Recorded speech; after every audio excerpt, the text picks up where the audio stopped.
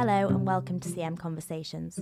I'm today's host, Alyssa Buxton, and my focus here at CM Life Science is in the CRO market. In today's episode, I speak to Lee Fell, Chief Executive Officer at Caritas Neurosolutions, a boutique clinical stage CRO specialising in neurology and mental health. From lessons learned from years in the oncology sector to the impact work-life balance has on managing your mindset and the crucial role psychedelic drug discovery can have on curing neurological disorders, Lee has plenty of insight to share here. Here it is. I hope you enjoy listening. So if you just want to begin by just telling us a little bit about what Caritas do and how it kind of came about, that'd be brilliant. Okay, I will give you the full history. So I've been in clinical research industry for 14 years now. I started off in data management and worked my way up through trial coordination, CRA monitoring roles and project management, and then started Caritas about 5 years ago now. So my background was in a variety of different companies, CROs, pharmas, NHS, and then decided to start my own CRO in 2017. So when I started Caritas, all I knew was that I wanted to build a CRO that would look after its employees, having experienced burnout and things myself in the past, just being a CRA traveling all the time, that I wanted to make sure that wouldn't happen to my employees. And then everybody kept telling me I needed a niche, and my first freelance role that I worked in was with cannabinoids and pediatric epilepsy, and that really resonated with me because both my brother and my uncle had epilepsy when they were children. And then at that point I realized that all the illnesses in my family have been neurological. There's been Alzheimer's, depression, epilepsy, stroke. So I realized at that point that I really wanted to focus on anything to do with the mind or the brain, having been through my own journey as well. So we decided to focus on neurology and mental health. And also with all my background most of my background had been in oncology. So I decided that it was an opportunity to bring lessons learned from oncology clinical trials into the neurology field. So that's the plan with Caritas to really advance clinical research in the neurology space. But we also want to run a kind of social impact kind of model in terms of using our profits to help with more academic studies in things like mindfulness, CBT, and any other sort of mind-body medicine kind of practices. And I guess our overall mission is to improve whole person health and to provide the evidence to support healthcare policies. Absolutely. And I think it's really nice and important that you practice what you preach and make sure that your employees aren't burning out. And can you just delve into that a little bit deeper? So what kind of things are you doing to make sure that they don't burn out, and sort of why do you think CRAs do tend to in these bigger companies? Yeah, my experience, having been a CRA for a while myself, was that it's the travel that really wipes you out, I think, and you are sort of pushed to do as many visits as you can in a month in a lot of companies. So we just make sure that first of all, making sure that workload isn't too high for any individual person. So a lot of our employees actually work 4-day weeks at the moment. We're kind of trialing that. I know that more and more companies are trialing that, and that's something that we've got going on at Charlton Morris. And I can definitely be an advocate for that. It's a great thing in terms of work-life balance. I think that's what we're finding as well, and it means that people are more focused in the time that they are working, absolutely, and can enjoy their downtime as well. Have you seen an increase in productivity from your employees that are doing the 4-day week? Yeah, so most of our employees are doing the 4-day week, and we've got an excellent culture in our company in general. So I wouldn't know if we could put it down to just that alone, but we also do well-being practices in general. So one of the first things that we do is we practice gratitude. So at our weekly team meetings, we all go around and say something that we're grateful for. And that's a sort of, well, it's well-known technique for positive mental well-being, and that it's training your brain to look for the positives in life, basically. But it also enables us to get to know each other as a team, because we all work remotely, so it's a nice thing to start off our weekly meetings with. But we also have done mental well-being training with all of our team. So we had weekly sessions for a while doing what we call harmonizing training, which harmonizing was a program created by a lady called Dawn Breslin, which is kind of self-confidence training and positive well-being training in general. So we've run through that with all of our team as well. It encourages people to set boundaries and look at what's draining you in your life, and to take steps to look after to really focus on your own self-care.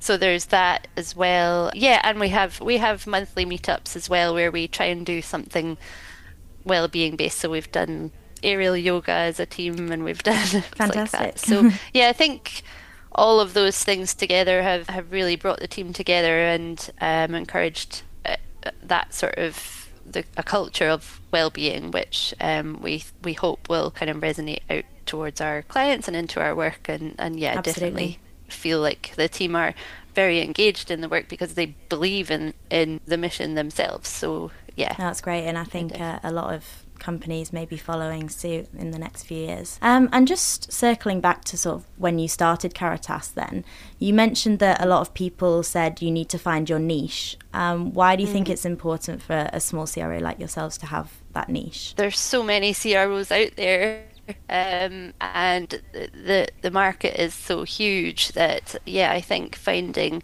something that you're good at, that where your real strengths are, is really important. And I came from a background of working for niche CROs, so I worked for a company called Nexus Oncology, which became Occam Oncology, which was goes without saying, it was an oncology CRO. And yeah, there was some real expertise in how to run oncology studies in that company, and that's what attracted clients to the company, because we knew all the ins and outs of how to run those studies. And I think that there are nuances, especially in the neurology field. There are definitely nuances and challenges that are very specific to a certain indication or disease area, that you need to know in the planning stages, in the early stages, and not having a good understanding of the clinical pathways that those that the patients go through as well really makes a difference. So I think that's why it's important to have that niche. And obviously the bigger CROs cover all of the above, but with a small CRO, I think it's best not to spread yourself too thin, and it's focus on what you're good at, and the good thing about that in our company, as I said, we've got this well-being culture within the company, but everybody in the company is also trained in some form of psychology or neurology, and has practiced these things in their own lives as well. So we all have a real genuine understanding of the topic and are really passionate about it as well. And I think if you spread yourself across different indications, then that would probably become diluted, and the expertise would be diluted as well, I guess. So definitely. Thank you for that. And you kind of touched on it there, that there's some key differences with neurology trials as opposed to, say, oncology. What are those sort of key differences, and why that is important for them to have specialists on hand? Yeah, so I would say it's been a real kind of shock to the system for me coming from background of oncology into neurology that the two fields are entirely different, which I was really surprised at. I guess in the early stages, there were a lot of stats flying around that well, they say that, or they were saying that neurology trials were 40 years behind cancer Hmm. trials. And there's various reasons for that. Traditionally, there's a very high failure rate in neurology trials. Um, at the time when I started the company, they were saying it was a 99.6% failure rate for Wow. neurology drugs, which, is it's almost 100% compared to oncology, which at the time was an 80% failure rate. So 20% of oncology drugs were making it to market, which is quite a significant Yeah. difference. So at that point in time, the year that I started Caritas, actually a lot of the big pharmas were pulling out investment from their neurology pipelines. I remember specifically GSK pulled almost all of their neurology products, and a lot of the other big pharmas were following suit, and that was because there was such a high failure rate they weren't getting the return on the investment. Thankfully, that's changing now, but I think the other challenges are that it's really difficult to diagnose a lot of neurology diseases in the early stages. A lot of the symptoms are common to lots of different illnesses, and there's a huge variety of symptoms as well. I think partly, I mean, the brain obviously is so complex and affects your whole body that the symptoms can Yeah. kind of manifest in any way at all if you have any diseases, which is why it's so important to look after our brains. But it makes it really challenging for, I guess, having specific outcomes and measurements and Yeah, yeah. with those specific measurements and outcomes, I was speaking to somebody in the field the other day actually, and he mentioned that the placebo effect is a lot higher in these types of trials, which is something I hadn't considered before. Do you find that as well? Yeah, I would say so because, well, obviously placebo is an element of the action of all drugs, and traditionally we are trained to, traditional clinical trials, we want to prove that a drug can beat placebo, which is fine. Um, but obviously in neurology studies and particularly mental health, a lot of the outcome measurements that we have are very Hmm. subjective, and therefore placebo really plays into that in a huge way. So one thing is that we need to find more objective measures.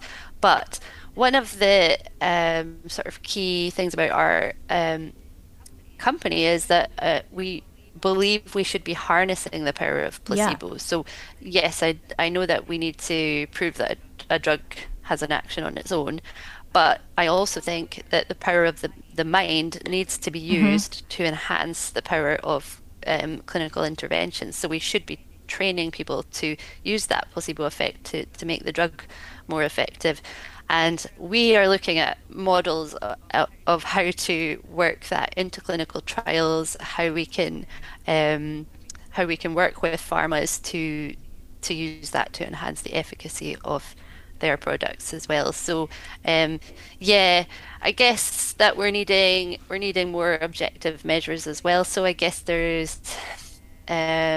need to find biomarkers, we need to find um, imaging results and things that we can use as outcome measures for clinical trials. And yeah, understanding the symptomology a bit as well will help. Yeah. So, but those are all the No, challenges that are that's feeding really, into. really interesting, especially about the placebo effect being a good thing. I suppose that makes perfect sense if it's your mind that's causing maybe these diseases, and then your mind can obviously fix them as well. Do you think that the placebo effect has a long-term potential, or do you think that that could wear off over time?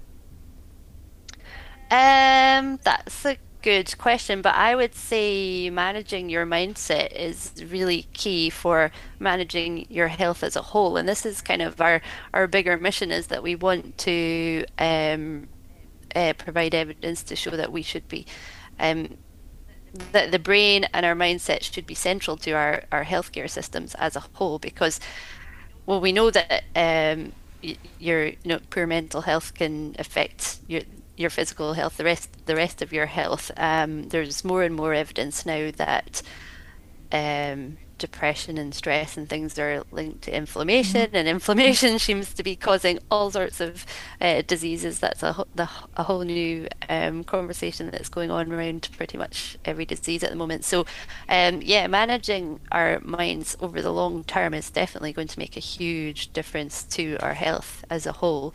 Um, and yeah, I guess it's got to be just in the same way that you would have to manage your diet long term and your exercise long term. You can't just eat a healthy Yeah. meal once and then be healthy for the rest of your life. So it does have to become a part of your lifestyle.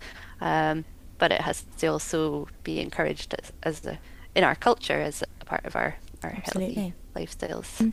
So moving on slightly then, another alternative, or I won't say new because it's been about for a while, but it's had a resurgence recently, is the psychedelic clinical trials. Do you want to tell me about one that you think's got particular potential or you think is particularly exciting? Yeah, I think psychedelics as a whole is a really exciting field. We kind of inadvertently specialized in them because, as I mentioned, that the first study I worked on when I started Caritas was with cannabinoids, and then from there, um, we've kind of specialized in psychedelics, I guess, because there's not a whole lot else coming through the pipeline for mood disorders and mental distress and things.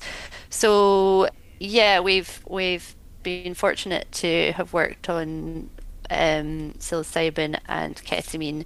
Um, I mean, we're having loads and loads of discussions Yeah. about psilocybin, Yeah. which is the product from magic mushrooms.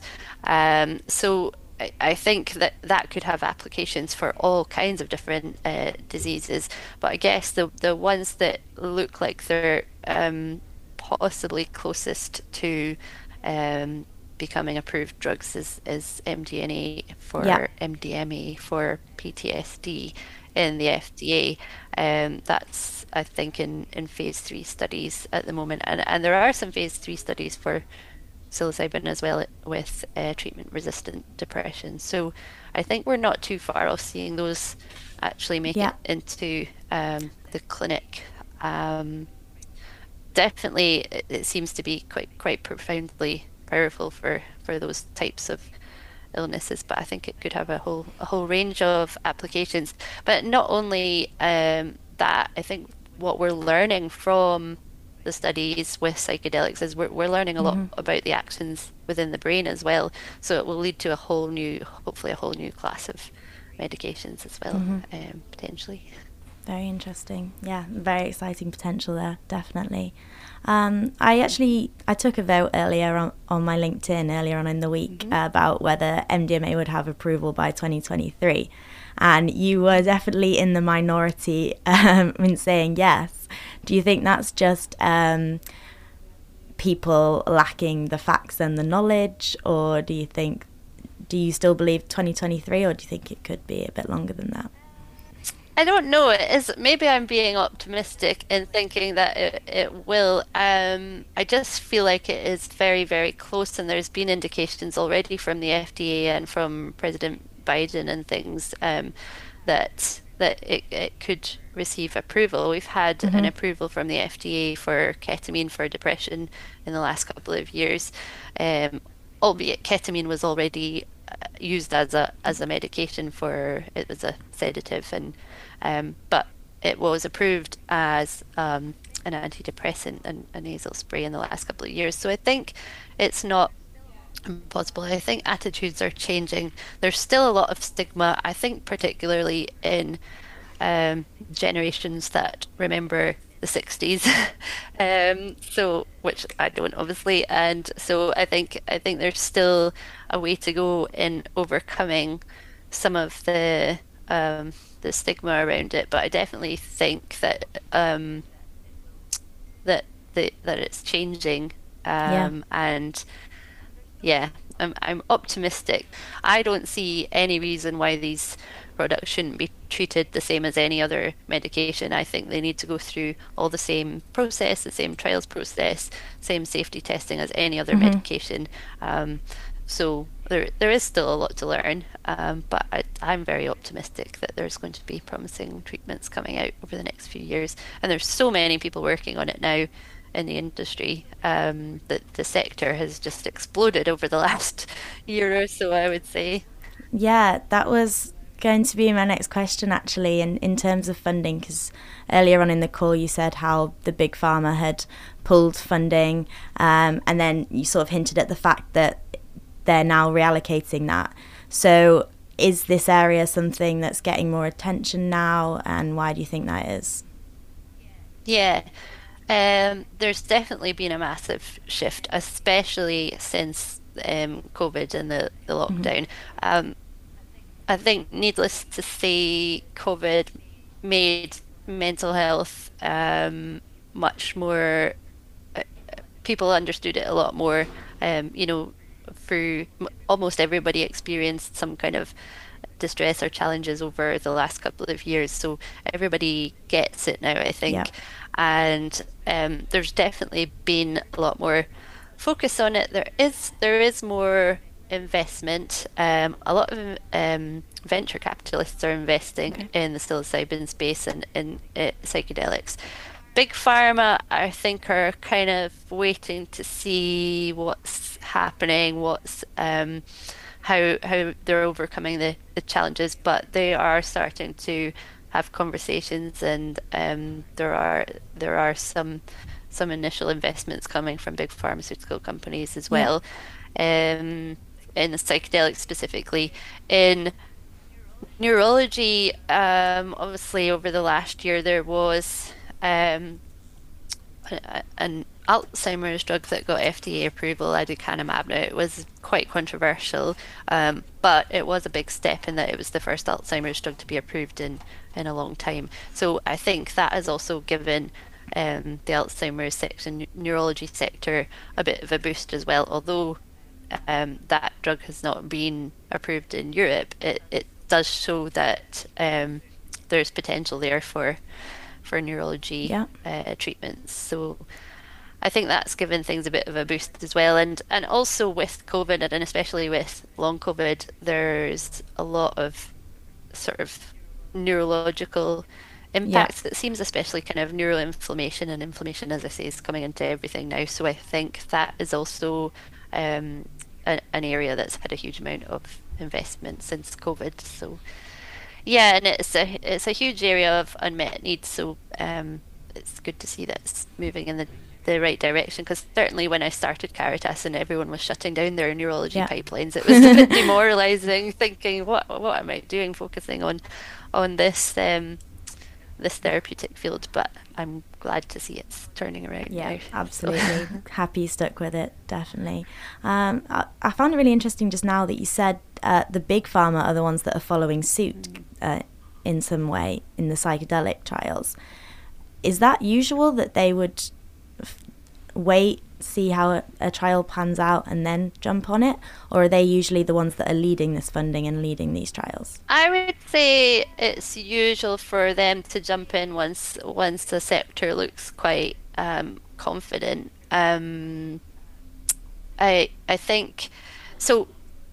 The reality is we need, I mean, a lot of people have this stigma against big pharma, but the reality is we need big pharma to take drugs Hmm. into the clinic. So a lot of the early stage work is obviously done in small pharmas, biotechs, and spin-outs. And Yeah. then big pharma are the ones that really can afford to run big phase 3 studies and move these things into the clinic. So yeah, I guess that's traditional for them to wait until a drug is at a more advanced stage, to then take it forward and make and take it into the clinic. But Okay, perfect. Well, I'd be interested to hear mm, what other people think as well, definitely. But do you have any exciting trials going on at Caritas right now that you'd wanted to explain, or? I think we're really we're we're excited to see the way the industry's going. We have, as I say, picked up a lot of knowledge in the psychedelic space, but we're definitely moving forward with neurology studies. We're excited to be hopefully in the early stages of preparing an Alzheimer's study as well. So we're open-minded. We are running a small study on our social impact side that is to do with a mental health app and looking at the efficacy of brilliant. that. So working with a local provider there and setting that up. So I guess that's helping us to understand how to run more remote studies and more decentralized studies. We're also, as I mentioned earlier, we're developing our arm, which has been called Caritas Cohesion up to now. I think we might be calling it Caritas Neuro Fitness going forward. And that's all about mindset and how we work that into trial models and how we can work that into healthcare settings ultimately. So that's about training the mind, but also about whole person fitness. So it's not just about the mind, it's also about nutrition and exercise and treating people as a whole. So that's our projects that we've got going on at the moment. So. Fab. Well, thank you so much for your time today. It's been lovely speaking with you as always. Thank you for having me.